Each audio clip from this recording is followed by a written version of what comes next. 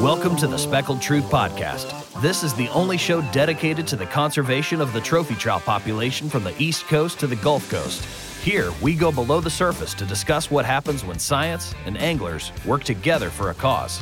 Gear up with your host, Captain Chris Bush, a trophy trout purist, leader, and educator within the fishing community, as he talks about all things big speckled trout.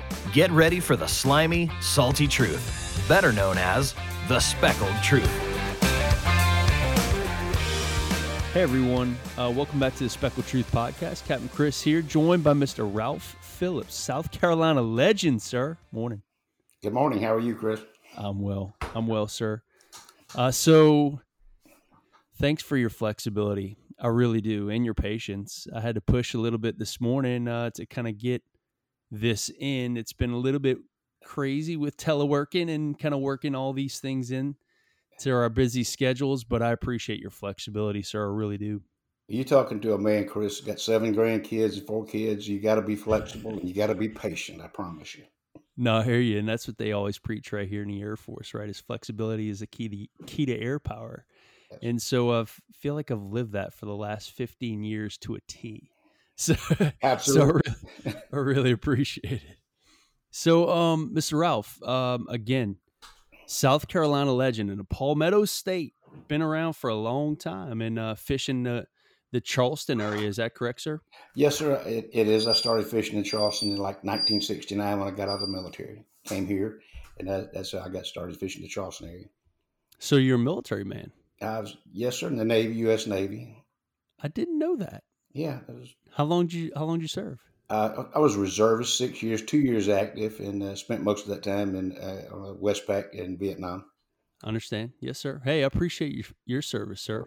Thank you for yours. Yes, sir. Yeah, absolutely. No, I appreciate that. So for everyone, I know I've known you for some time, a little bit. We've actually collaborated on a few articles, and I'll actually address some of those questions here in the podcast today. But for those who don't know you or not familiar with you, particularly on the East Coast, say our listeners here in the Gulf Coast or down in Texas, may or may not have heard of you. And so if you don't mind, sir, take a second, kind of give people a little bit about your background, where you're from, and how you ended up and basically how you got into targeting trout specifically or fishing.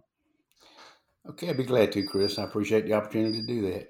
As young. I was born and raised on a farm, like a lot of us were. Finished high school, went into the military, did my tour of duty, and got out. When I did, but I'd been fishing all that time. My grandfather taught me how to fish when I was like 6, 7 years old, following him through the swamp. Just always had a passion for it. If there was time to do something else, I went fishing. I mean, just always tried to find time to get in the water.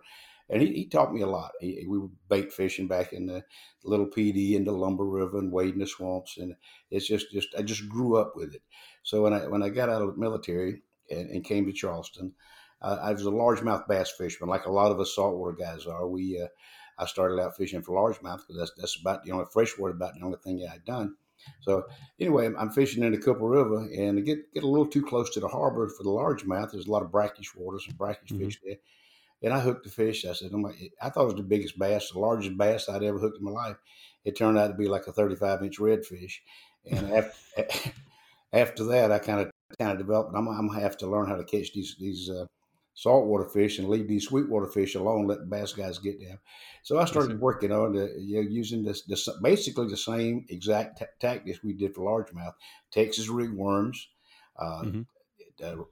Suspend plugs, top water plugs, and everybody thought I was absolutely crazy with a freshwater bass boat, going in the harbor, going down to, and I just kept after it with nothing but freshwater tackle, and it just kind of evolved, Chris, and I found out that a trout is pretty much like a largemouth in the way you go after it. You fish around structure, you fish current, you fish flow. And I just really got a passion for this, particularly trying to target large trout. That's if I had one fish to go after, that would be it. Then I would spend a period of time, probably, I guess 76 to about 83. I got bit by the offshore bug, so okay. I got into that and went with fishing I thought 180 feet was the Gulf Stream when I first started. Then I found out Hmm. it was more water and bigger, bigger fish, and got bit by the marlin bug. And I chased those around for a while. I was very lucky to catch a few good fish, and I didn't have a boat at the time. But once the word got out that, hey, this man might know what he's doing on the big fish, I got offers from several really quality boats and quality people, and got to fish a lot of the big rides and fished some of the tournaments. We fished the Carolina series for a while. Got to go down and one of the things I'm really proud of in the offshore fishing is went down to Bimini in '83 and fished the Ernest Hemingway Marlin tournament. Oh, And cool. I had made a plug out of a piece of plastic in a skirt and put a big eye on it. And when the owner of the boat, when he kind of dozed off in the chair, I slipped the plug and put it out and ended up catching a 490 on it. And he won the Daily Calcutta, which so that was I'll be damned. needless to say, he kept that plug. But that kind of got me interested. Hey, listen, there's a lot of stuff you can do on your own, and since then I just experimenting with different things and got to. Uh, I won't say that I got completely burned out with offshore, but when I started, Chris, I was 6'1", and I fished small boats, and now I'm 5'7". So that kind of it takes a toll on your back and your joints. So I went back and started targeting the inshore stuff again, and got just really got hooked on it. And when I started the business that I'm in with the battery business is my primary source of income. Okay. I couldn't make a living, just with that. Um, so I started guiding a little bit and still run a charter boat occasionally and taking day charters. And I'd work Monday and Tuesday. I try to charter on Wednesday, Saturday, and Sunday. And so it's pretty much how I got into it. And gradually, as the business grew, I stopped the charter business, didn't do that anymore, and I got Hmm. back into just regular fishing with customers and family and friends, and taught my boys and the girls we had, taught them how to fish. Now I've got grandkids and kind of Hmm. coming full circle with it. That's really cool. So, hey, so bring us back a little bit. So, when you were targeting those fish, so when you were freshwater fishing before you went offshore, what? So, for me, chronologically, like, what did that look like? So, what years was that before you actually then started to kind of transition offshore? That started probably when I fished all my life, Chris, but I Right, really right, right. got into when I got back in '67, '68. I Okay. got a little John boat, then I ended up to a bass boat, and always fished artificials, and just Hmm. it was natural to me because I'd always, fish structure, fish around treetops, fish stumps, Yeah. and I learned that the flow was something that was very important. Whenever you fish in the rivers primarily for Yeah. bass, fish the Santee Cooper Lakes a lot, but basically just use the same type pattern I tried to establish. Find a drop, find some relief on the bottom if you're fishing out deep, uh, Yeah. and back in the day, the most effective way was to get out there and drift with a Carolina rig, and you cover a lot of territory, and went through that and really enjoyed that part of the fishing. And S- but then after that, got started on the salt, like I told you earlier. Went too far down the Cooper River one day. Yeah. So, that was from, let's say, what, like mid 60s to the mid 70s? I think you Yeah, said 76, 77 seven. is when you were Yeah, so that's about the time I got started and really interested in the salt and in the you know big game. big game stuff and I got you. Okay. And then you transition back into the inshore world out of the big game world, what, in the late 80s?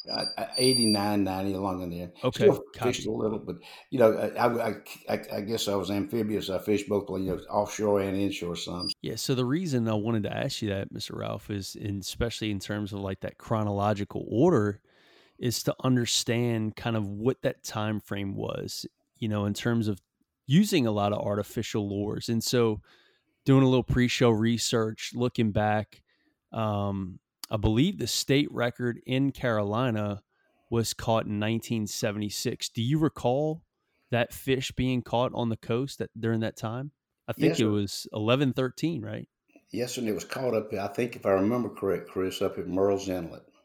Okay, okay, okay. Yeah. So it wasn't in the Charleston area. No, it wasn't in Charleston. A friend of ours, Miles Hinkle, had an 11-2 for a long time. He caught out at the jetties. And No kidding. I think that was about the same period. And the guy that broke the record up in Merle's Inlet, and you got to understand this goes back from memory, so it may be but the way I remember it, he caught one fish that day. He was a fellow that I knew through a mutual friend. He was fishing in a john boat, fishing with a finger mullet. He had one bite, caught one fish, and that was the state record. And that was it. I'll be damned. Would they y'all's friend, the 11-2, you said Miles Hinkle? Miles Hankel, yes, he's Yeah. still. What he use? What he catch him on? I think it was a shrimp out at the jetties. It wasn't artificial. The best So in the kind of mid to late 70s. Yes, sir. Okay, so it's interesting because kind of going through, looking at obviously during that time frame, there was a lot of really large fish, and the majority of it seems like the state records have kind of come during that time. So it's interesting to me that there may be some correlation, obviously, with the transition from a lot of maybe anglers from the freshwater world coming into the saltwater, maybe kind of exploring more kind of that saltwater kind of fishery. So it's interesting. So I've fished Charleston myself, and I told Daniel Nussbaum, who was recently on the podcast, that Charleston to me is easily one of the most difficult fisheries I've ever fished, just because of the sheer volume of water coming in and out of that fishery. And so, what if you could describe a little bit about like the Charleston area and the complex for those folks who aren't familiar with that? Like, describe a little bit about that fishery and what makes it so unique. Well, Cliff, yeah, I'd be glad to. Charleston has got three rivers that dump into the city. Charleston's actually on a peninsula. We got the Ashley River, the Cooper River, and the Wando, and all three of these rivers drop into the Charleston Harbor. And each one of them is unique in the way that we go out to fish them. It's a little bit different. I think probably the less pressure of anything is on the Ashley River, which runs up into Somerville and up through Dorchester County. That probably gets the least amount of fishing. And I don't know what the runoff. It's you have to be particularly mindful of the color, the clarity of the water. That was one thing that I learned over the years. That trout, they don't particularly like muddy water. You try to find the clarity of the water. So we get a lot of runoff from the upstate. So you have to kind of plan that around when you're going to fish. And over on the Cooper River, we've got a power plant up in Monk's Corner, and they run. And when they start running the hydros, it can muddy up. You can get where you got a 5-foot tide and you only get like a foot of tide change if they're running the hydros. And the Wando is usually our cleanest and clearest because there's nothing that's actually dumping into it. And that's and learning when to go up the river, particularly not targeting trout we're talking about. If we get a lot of rain, a lot of runoff, the salinity of the water, you get a lot of rain, a lot of runoff from the upstate. Fish move down toward the harbor. They move back toward the harbor. And for somebody coming in for one day, you need to hire a guide or hire some local, because you got to have that knowledge, whether you want to fish the harbor, the near shore, or whether if you got a few days without rain or fresh water, you go up the river to fish, go up there. Yeah. That really makes it unique. And we got anything from 50 feet of water to fish to 12 inches of water. And we're really blessed to have so much, opportunity and so much access to good places. Yeah, and y'all are very unique. And so if I had to describe and kind of draw some parallel to me, it would be more like the Pascagoula River in terms of kind of the comparison. Pascagoula obviously got East and West Pascagoula rivers flowing from really real inland in Mississippi all the way through the coast. So there's just this tremendous amount of watershed that comes through that kind of estuary. But on the same token is they have Angles shipbuilding yard. They have a lot of industry, an industrial type environment. And so you can go from, like, no kidding, fishing a flat in Bangs Lake or something along those lines to then all of a sudden, no kidding, jigging like 30 feet right along the Ingalls shipyard, And so it's very, very unique, and it has direct flow to the Gulf. And so there's typically a lot of water in and out, especially if there is some watershed. And like you were talking about, for understanding like salinities and the effects of salinity and watershed. Yeah, when you get a lot of rain, those fish will push basically out. And so when you don't, you can fish north of 10 almost all the time, and it's particularly in a wintertime pattern. And obviously once it starts raining, those fish and the fishermen kind of coming back out to the Gulf. So very, very unique. But one of the things is they don't have the diurnal 6-foot swings in tide, and that's kind of the big difference. And that, for me, moving from Mississippi and in, to Charleston, understanding that that was the hardest thing for me to pick up was just fishing that volume of water flow. That was crazy. Well, Chris, that is, you have to pay attention to the tide, and a normal tide for us is 5.5 feet. We got a full moon coming up, I think tonight or tomorrow night. I think the evening tide's going to be It's 6-9, tonight. so yeah, we get a real fluctuation, and that's just, you have to adjust to it. You just have to. That's what Mother Nature does. That's what you Mhm. got. So we have to. The good thing about it is, somebody always, one of the questions, Ralph, what's your favorite tide? What I said, I like any tide that's moving. When I'm Okay. targeting, and I'm targeting trout, if it's just a normal tide, say a 5.5, 5.7, incoming or outgoing, as long as moving. I like moving water to target the trout. It makes the bait move, and it's just, to me, it's easier to catch a fish when the tide's moving like that. No, and that makes a tremendous amount of sense. But I don't want to get too far into that because I want to kind of save a little bit more in terms of those questions here in a little bit. I wanted to paint the picture though for our listeners of one, not only the time frame in which you fished, but aside from that, the complex that you're fishing. And so I wanted to kind of ask a few questions before we kind of get into quote unquote the fishing part of Okay. the podcast. But I was like, do you have like a certain experience that drew you into like just targeting big fish or trout? Just targeting trout, excuse me. Yes, like I said, I transitioned from a bass fisherman, and I always, top water. I absolutely love to fish top water. So this is back in like 76, 77, 78. I had bass tackle. I didn't go out and buy a particularly target, artificial baits for trout. I started catching fish on top. Now, there's nothing to me any more exciting than have a trout blow up on a top water bait. And what I was fishing back then was just plain bass baits, like, brokeback rebels, tiny torpedoes, things that Yeah. you would, devil horses, things like that. I found that trout, uh, and getting started on that, the trout like the minnow baits a lot better than anything with a blade on it. But the bigger trout, I catch bigger trout, and I think it's true with Daniel and Nussbaum's a great friend of ours, Dave Ladd and I. We fish together, we share knowledge, and we always get excited. We go early in the morning and catch a big trout on top. That's what really, when I found out I could catch topwater fish, trout, redfish on top water, that really started me going after the targeting the bigger fish. And those red fins and devil horses, and I mean those, talking again with friends here and legends here on the local Texas coast. Jay Watkins, I think, said it in his podcast as well. And I mean, these are obviously uh, to your level of stature, excuse me, in terms of the angling legacy that you have, and that is, it seems like everybody's first trout on top came on like a redfin or a jointed thunderstick or a devil's horse, or you know what I'm saying, like a Smithwick Absolutely. rattling rogue or something with quick darting action right below the surface, right back to the top, and boom, they just explode on it. And so it's interesting that from a tackle industry perspective, that's a bait that really kind of pioneered more so the top water fishing industry per se, and bait manufacturing and development and things of that nature. But I find it very interesting that it seems like all you guys started on that single kind of red fin or kind of minnow shaped bait that has a real quick diving but stays just below the surface, and those fish just respond to it. I've got lures, Chris, they're 40 years old. And I still catch trout on them. They're just the old time. It just works. Oh, of course. Yeah. Well, first off, now it seems like more, uh, and it sucks because I threw so many of them away Right. now.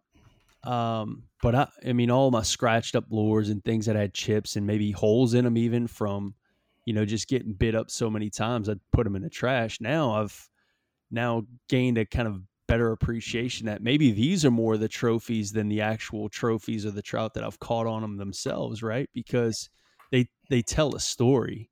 They All those teeth marks, all those bites, all those scrapes, they tell a story of years of persistence and use. And I don't know, it's pretty cool. So having lures that are 40 plus years old, my God, that would be awesome. I'd make like a huge like shadow boxer. That's pretty cool. But Do you have like a favorite fishing memory from either your past or even from present that really just resonates with you and just speaks to you? And just if you can think of one memory, it's just that. Do you have that favorite fishing memory? Well, I do, Chris. I have several of them, to be honest with you, but one that I went Share them fishing. all. I mean, you can Okay. share quite a few. I'm serious. Okay. I'm serious.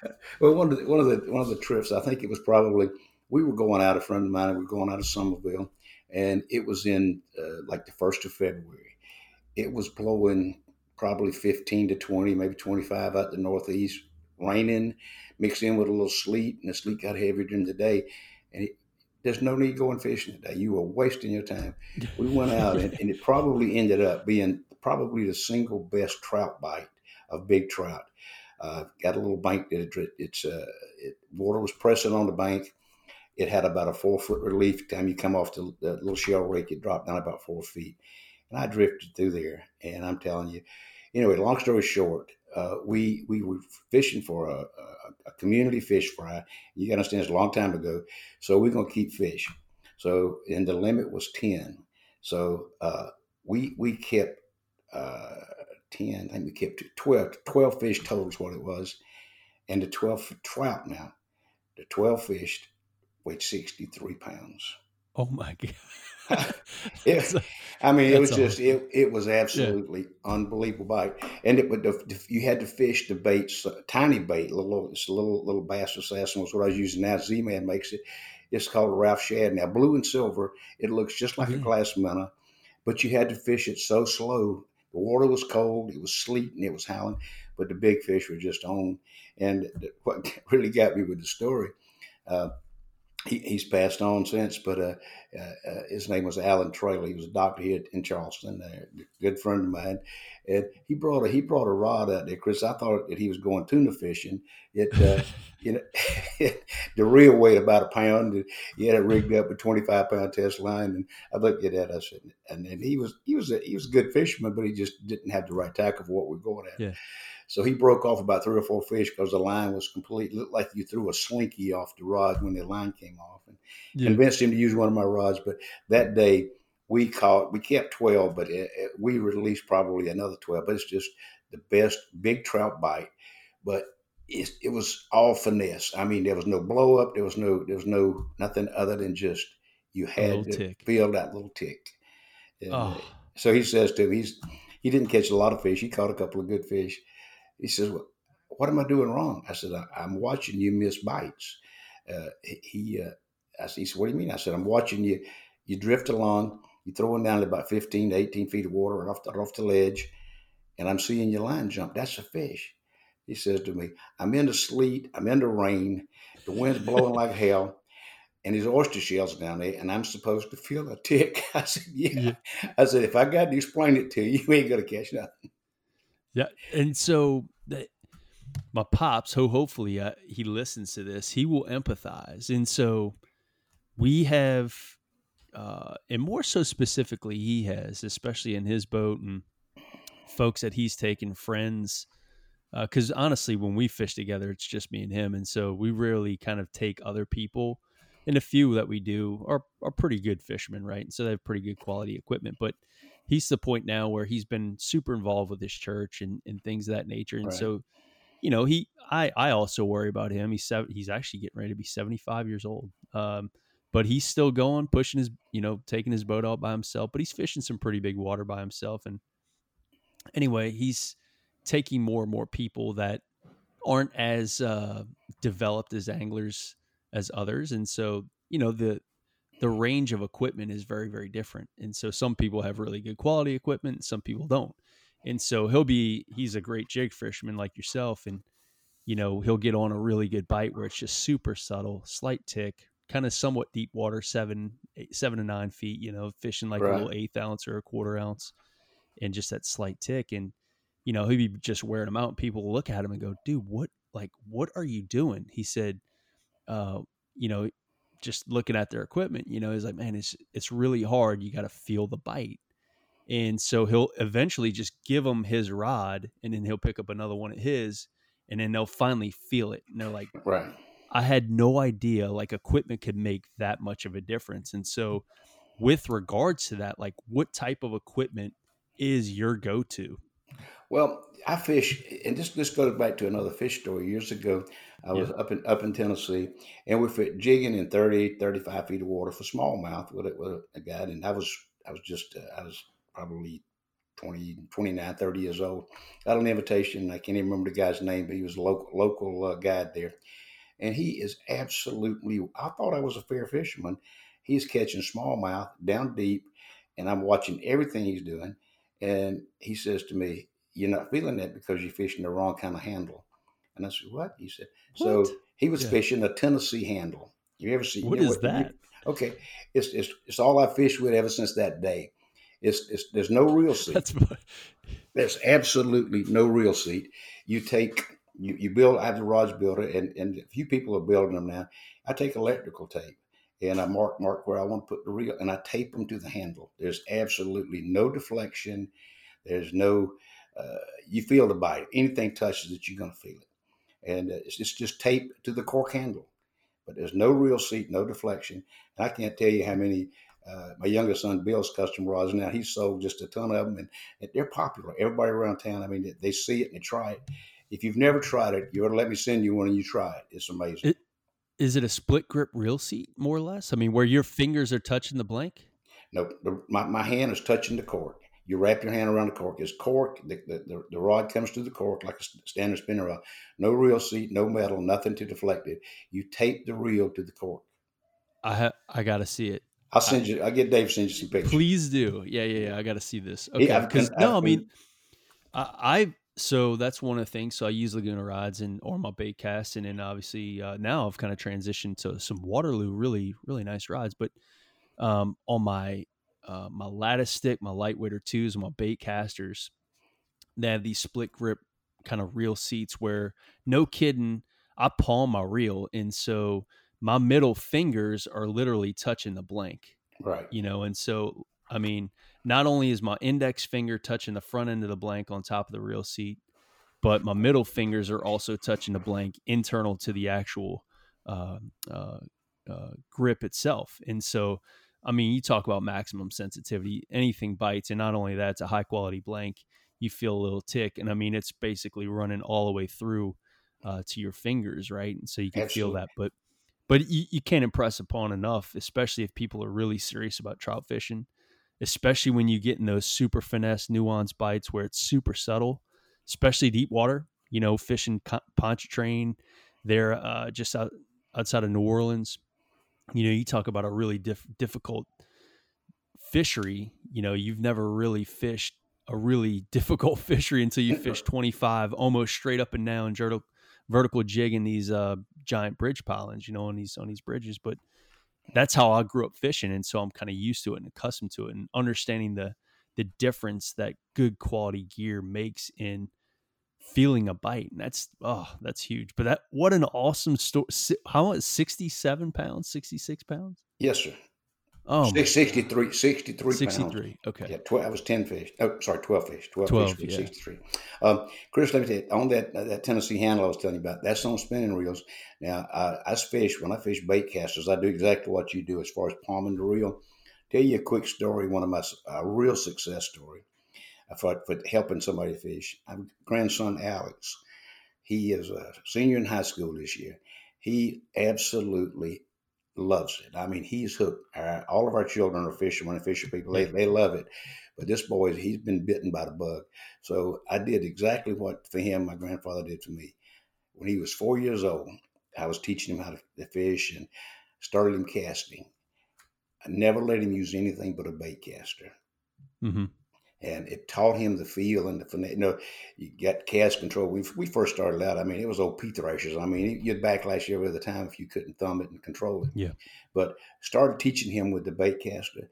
And I'll never forget, he was like 11, 12 years old. Had another friend with us that was trying to throw a bait caster in the wind. And he backlashed almost every cast. And Alice looked at me and said, "Papa, that man can't even throw a bait caster. He's a grown man. He can't throw a bait caster." But if you teach them from 4 years old, it sticks with them. Yeah. Well, we'll say, I mean, my first bait casting combo that I got. I was in actually 8th grade, so it was 1995, and it was actually an Abu Garcia Black Max rod, 7-foot, probably like a medium moderate action. It very, looking back, it probably wasn't the greatest, but I saved up my money working at my dad's automotive shop, and I went to Boat Stuff on Jefferson Highway and bought that Abu Garcia Black Max rod paired with an Abu Garcia 5600 CI. It was also black. Man, that was like winning a lottery. And I learned how to throw it. And I can honestly say my dad, even to that point, was still kind of a spin. He used to throw a bunch of spin and stuff. And we would go out to Black Bay. We'd start catching some fish. And, he started to kind of transition a little bit more and kind of using bait casts. And obviously that's predominantly what we use. And it's funny because almost full circle now, I'm kind of shifting back more towards throwing more spinning tackle just because of the style of fishing I've been throwing, more power finesse, very, very small baits to some extent. Right. I just did the thing on the trout eye or the Texas eye jig head and things like that, Ned rig, stuff like that. But he's still, tried and true. He doesn't have a spinning rod. I think he has like one or two maybe to throw a jerk bait here and there, but to get him to throw that, he won't. But that is a huge difference from a jig fishing perspective. I will only throw a jig, like an actual like open style jig head, 1/4 ounce, whatever, fishing around structure, fishing deep on a bait cast, just because of the sensitivity aspect of it. Well, if you learned like I did, Chris, with the bait casters, I'm a lot more accurate. I can get a bait caster. I can get it under a tree limb. I can get it around a dock. I can skip it across the water. We can go back to the old way of treetops like we did in the late 70s. Is flipping. I use it like a flipping stick and just go in and get into the structure whenever you're fishing. I'm just a lot more accurate with a bait caster. I can fish a spinning rod, of course, but just a lot more accurate. If I'm precise and looking at exact spots, I use a bait caster. Interesting. Okay. So what three things do you look for when you're actually pushing off going to target trout? I mean, what three things otherwise, like bait, tide, water temperature, wind, whatever? Are there three factors that you're like, these rise to the top when I'm getting ready to go? We did that survey. I think we did that some time back when everybody around the country wrote what three things. What to me is, of course, I like moving water and the tide's coming in and going out. I think it's important. Is bait. Of course, you want to find bait, but if it's the surface temperature is cold, you're going to be down deep, and you just got to look for them. But I think the one thing I like is the barometric pressure. I like for trout. I'm talking about for trout. Okay. Yep. And this is a trout only podcast, Mr. Ralph. Okay. So you start talking about redfish on here, we're gonna have to basically cut this puppy short and head elsewhere. No, I'm joking, sir. Go ahead. I'm sorry. It's all good. But I think barometric pressure is what steady weather, a stable barometer. Fish. I like to fish right ahead of a front when the barometer's rising. Get a rising barometer. And then when it tops out, that's great. What I found that the most difficult time is whenever you get a low pressure comes through, and you can feel it when you're out there and the barometric pressure changes, and if it really drops. But if you're there a day ahead, a few hours ahead of the rising barometer before it goes, I think that's the most important thing for trout. Dave Fladd and I and some of the local guides have been working with us too. This minor and major moon phase. We have been doing that for the last year, looking at it, try to be in a spot that we have caught big trout, large trout. Yes, sir. During the major moon phase. And I'm telling you, I really think that there's a lot more needs to be that I need to learn about that, but that seems to work too. So I've been putting a lot more stock into it, and that's something that I've definitely put a lot more emphasis on over the last few years now, in terms of targeting big fish and being at the right spot at the right time. I'd like to take a small break to sincerely thank our podcast sponsors. As you know, we're a brand about sharing the passion and pursuit of trophy speckled trout, as well as our conservation. Fortunately for us, Miralure, Texas Custom Lures, and the original Custom Corky support that same passion, which is evident through the support of this podcast. Simply put, without these brands, none of this would be possible. And we're incredibly appreciative, and we hope you are too.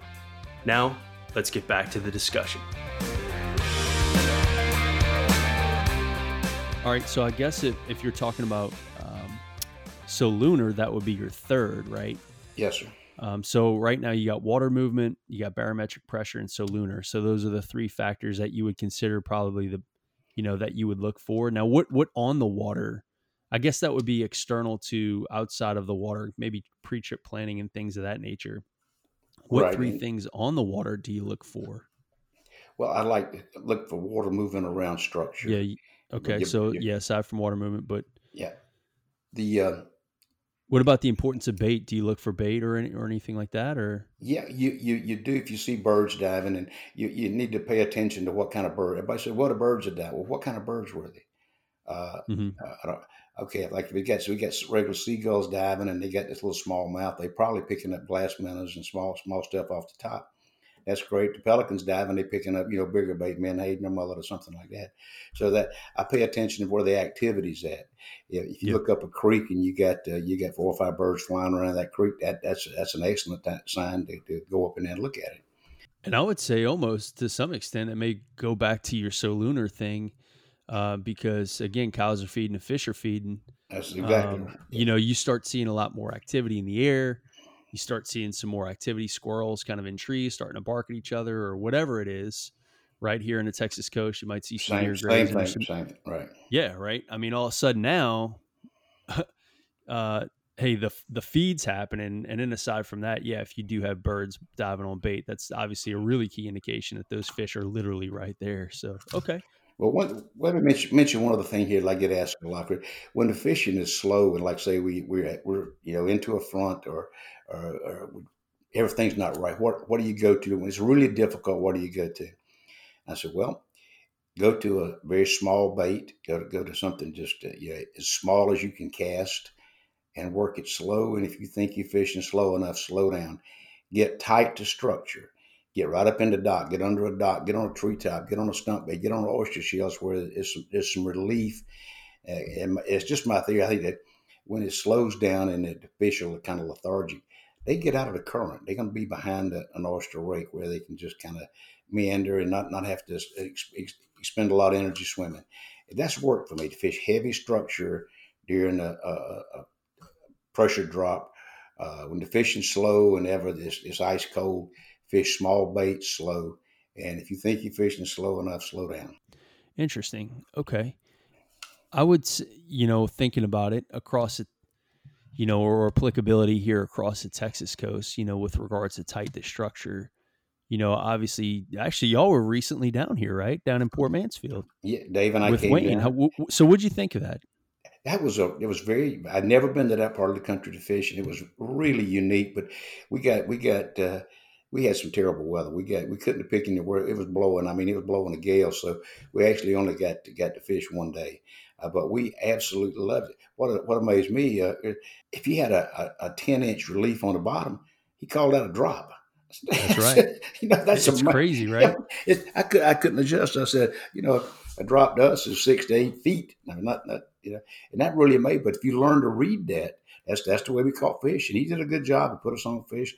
Dave had his personal best down there, great trout, and so anyway, we really enjoyed the trip, and we had to fight the weather. Yeah, but Chris worked his butt off trying to put us on fish, and he did a good job. And we waited the entire time, and it was all good.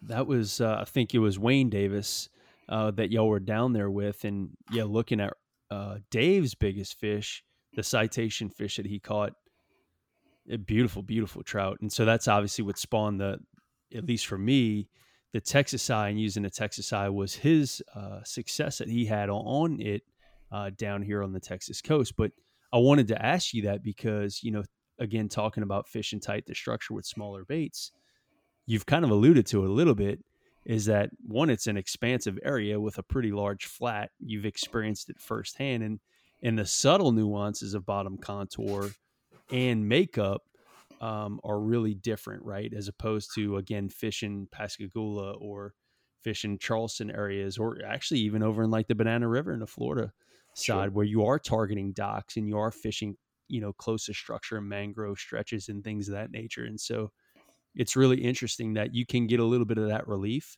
And so you can get away with maybe being a little bit less accurate. But I would say definitely the downsizing component to that is huge. There's Yeah. been I've put a lot of stock in downsizing a lot, especially when that weather doesn't necessarily cooperate or it gets high pressure or thing, or that bite does slow down. But by downsizing, you're obviously just increasing what we'll eat versus targeting something more specific in the eating, i.e., a 13 or 14-inch trout, just trying to get bit in a small bait versus trying to really target a bigger fish in the eating when that bite is happening. So I did want to ask you though, Mr. Ralph, so if you could cherry pick or draw the best day or your ideal scenario for targeting a trophy trout, what would that look like?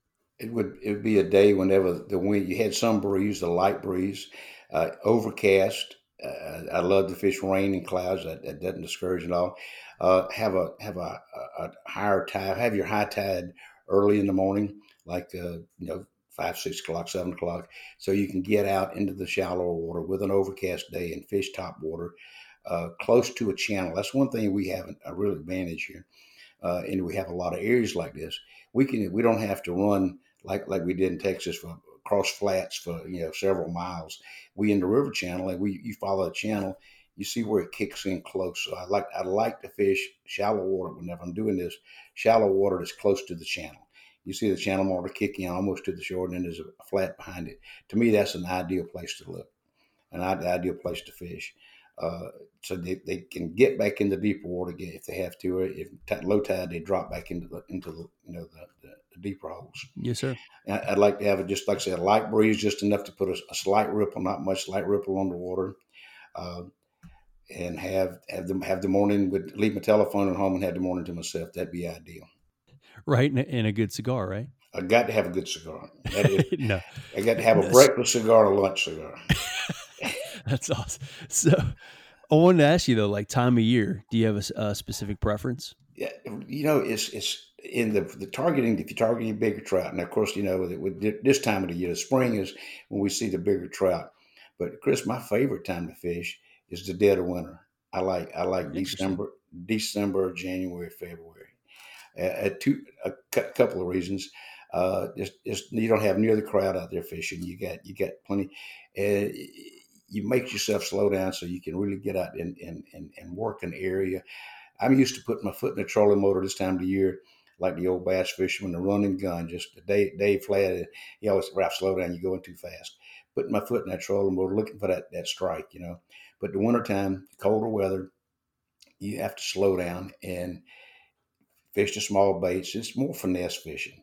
I don't catch as many big fish in the wintertime as we do. We catch a few, but I really enjoy the piece of it. And if it's 45 degrees, 40 degrees, we have fairly mild winters here. We don't get many days in the teens or anything, but that would be an ideal day for me. So to sum it up, or to basically summarize, a high tide in the morning, falling all day, overcast, or kind of some sort of like um, rain or mist or things of that nature, close to channels with deep water access, so a flat nearby a deeper water access channel, some wind to go ahead and break up some of that bait complexion and things of that nature. In the dead of winter, roughly, would be kind of your ideal, but obviously for targeting a bigger fish in the springtime, there in the Charleston complex, and then a breakfast and lunch cigar. There you go. That would take care of Chris. Now the one thing on that winter fishing, we don't do much topwater fish. Once that water temperature, once it gets down, below 60, these fish they're a little slower. They're not going to chase the topwater bait. Once the mullet and the menhaden and things, that once the bait starts disappearing, our topwater fishing slows down. You still catch on occasion, but it slows down. So then we go to the finesse fishing with the smaller jigs, smaller jig heads, and the lighter weights. I got you. No, that's good. And so, is that your favorite style of fishing? Is finesse fishing? I know you've mentioned a number of times, and I know you have your asphyxiation with topwater. But I mean, is your preferred? No kidding. Like, Yeah, if somebody to Ralph, you're going to get to go fishing. You can take no matter what time of the year, you can have one bait. You can have one rod, one bait. I'd take ultralight tackle, 3/16 trout eye jig, and the little like the Z man, the little jerk shad Z man. okay, so that was going to lead into kind of my next question. You somewhat answered it, I guess. But I mean, No kidding. Like what 3 lures? So obviously you just mentioned 3/16 ounce Z-Man with the Ralph Shad's color or The Ralph Shad's coloring, we work with Daniel real close and his staff. They do a great job, and we're partners with them on it. And we try a lot of different baits. That's probably the oldest colors. Is the blue and silver. Now we've had several. We've had several really good ones this spring so far. And Daniel's he and his staff very creative. We talk about it. We meet a couple times a year and talk about what he's playing and what we're doing and look at the colors and that sort of thing. But I think the one thing that really, I got to give him a plug on this if you don't mind, the Z-Man product. We built our jig heads and we Mhm. built double hook keepers on it, and that Z-Man bait. If you cast it, let it land to the bottom, it comes up. It stands. The tail will float. It floats up. Mhm. So if you've ever can imagine, Chris, you're in a creek and you see in minnows when they are moving along the bottom, they stand on their head when they eat. They kind of stand up and if you look in the real small bait, like what gave me us the idea originally on these plugs, all you see is a dot spot. That's their eye. Yeah. But if you look at the way they feed, the head is down and they move about 2 or 3 inches at a time. So if I take that small bait from Z-Man and our trout eye, 3/16 is that's my go-to. Move it just a couple inches at a time. Fish it slow across the bottom. Yeah. So that's one. So your other, if you could again kind of break it down to 3, 2 would be a top water. Do you have a specific brand preference? What we've been using the Skitter Walker. We've been Okay. using those a lot. I think Skitter V was the one that came out here about a year and a half, 2 years ago, Mhm. and I would have to say that was probably our go-to top water bait now. Why is that? It just has a tighter action and The action is on yeah. it. And the V bottom, you get reflection. You get a good reflection off of it whenever uh, you move it. You can see color flashing, and Mhm. that helps us. And right now we've been fishing the blue with a silver bottom has been a good color for us, the mullet Mhm. color. But the action is what I think it is. I'd say would be our best top water. I see. Now the third would be It's just something that I do very little of, but in the dead of winter when it gets cold, is your suspend base, little mhm, drop down, a little small, and the smaller the bait, the better.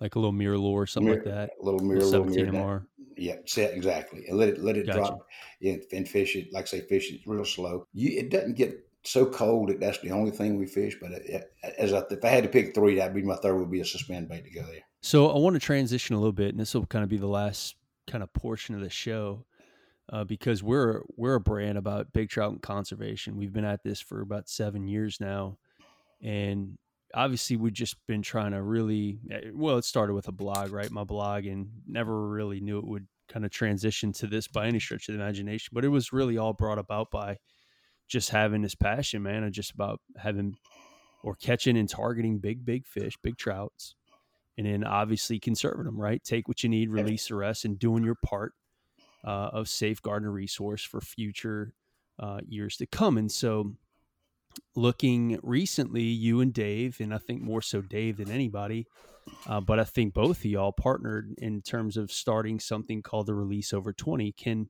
you explain a little bit to some of the folks that are out there about kind of this Release Over 20 initiative?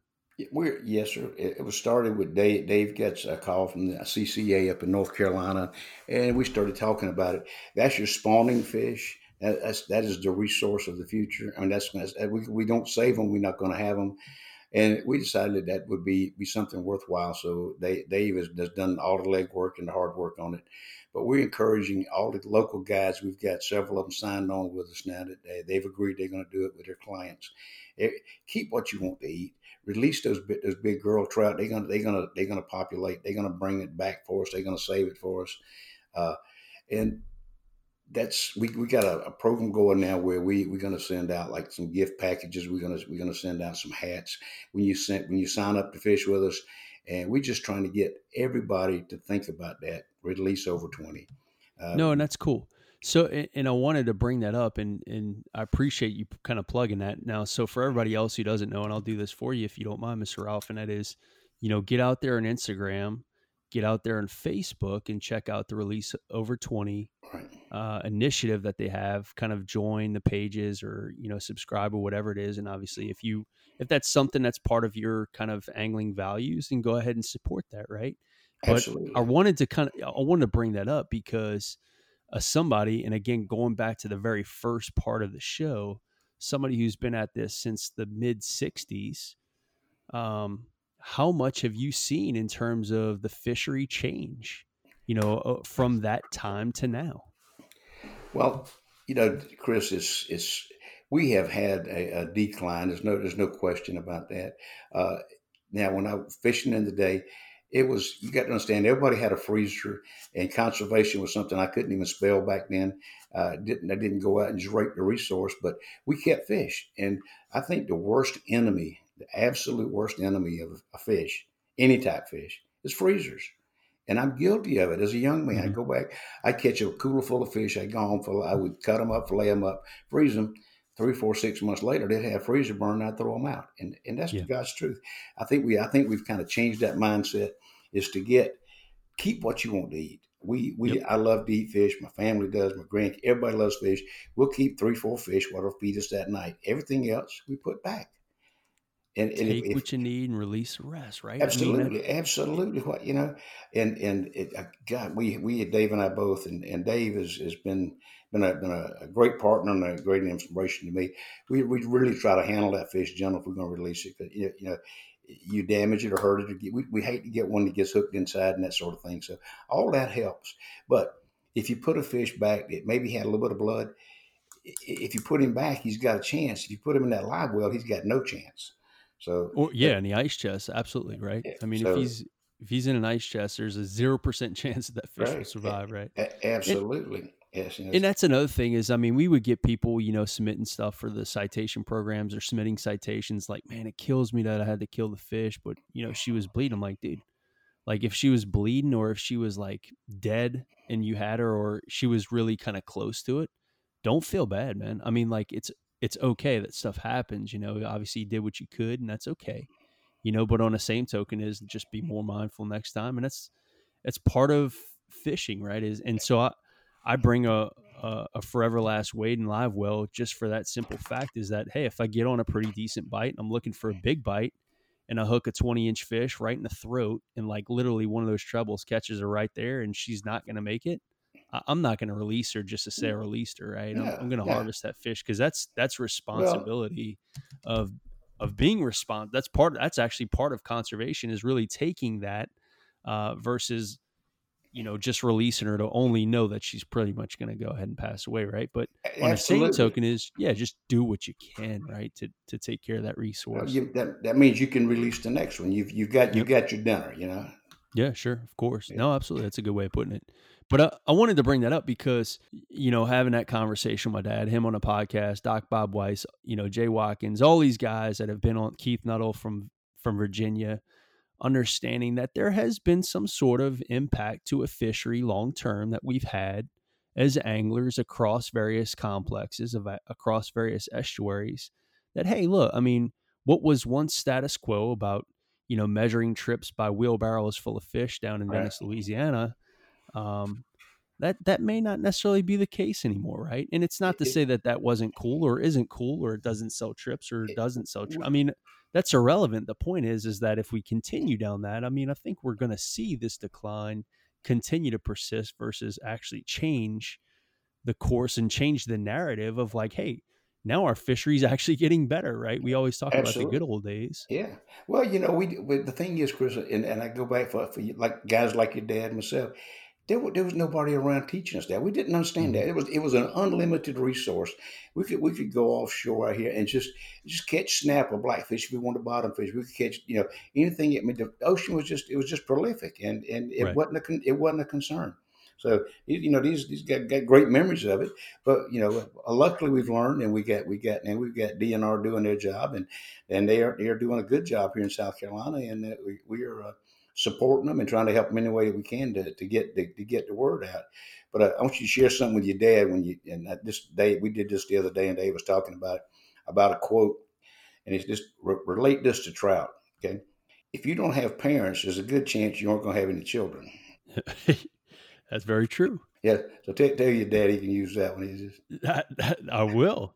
I will. I sure will. That's a damn good quote, actually. Oh my God. Um, But yeah, I mean, but it's guys like y'all, right? It's legends in a game, and my dad's not a legend. He's a legend to me, right?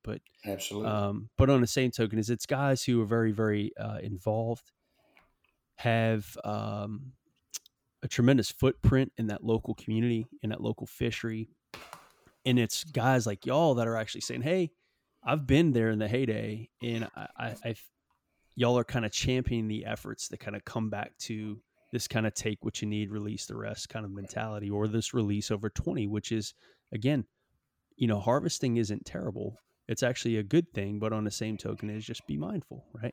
And Absolutely. so I appreciate it. And I told the guys at Speckled Truth, I'm definitely all in. I've told Dave that as well. I'll definitely support, kind of that initiative, but I wanted to bring it up in a podcast because I know you've been kind of an instrumental figure behind that as well. So Chris, we do appreciate we do appreciate also everything that you do and what you're trying to get accomplished, and we're big fans and big supporters. And anything that we can do on this area, if you need anything else from us, just let us know. We'll be there yeah, to try to do it. will do, Mr. Ralph. I really appreciate it. And I know Dave's probably listening back there. And so I want to say for people have probably heard me say Dave a lot during this podcast. And Right. I'll say Dave Flad from I Strike Fishing and Mr. Ralph from I Strike Fishing being here on the podcast. So, Mr. Ralph, thanks again, sir, for being on the podcast. I really appreciate it.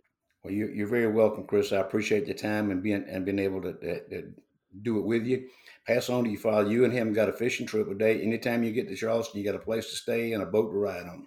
Hey, I'm down with that. That'd be awesome, sir. I actually, I want to come back through there. I fished there from 2006 to 2009. I called that my home waters back then. And, I've learned a lot since then. Right. And I'd be interested to kind of come back and try to tackle some of that fishery a little bit now, kind of knowing, some different techniques and some different approaches and things of that nature. So I'll take you up on that. I definitely would love that. I'll definitely will be back up in the Carolinas at some point, sir. So I'll do that. Thanks, Mr. Ralph. Thank you, Chris. Appreciate it. All right. Hey, for everyone else who stuck around listening to the Speckled Truth podcast, we really appreciate it. Again, I got to throw tremendous thanks and gratitude out to Miralure, Texas Custom Lures, and the Original Custom Corky, as well as Mossy Oak Fishing for sponsoring the podcast. We really appreciate that. Without them, obviously none of this happens. So I just want to, again, thanks Mr. Ralph and thank Dave Flad from I Strike Fishing for joining me today. And I want to remind everyone else, always take what you need, release the rest, tight lines, and God bless. Take care.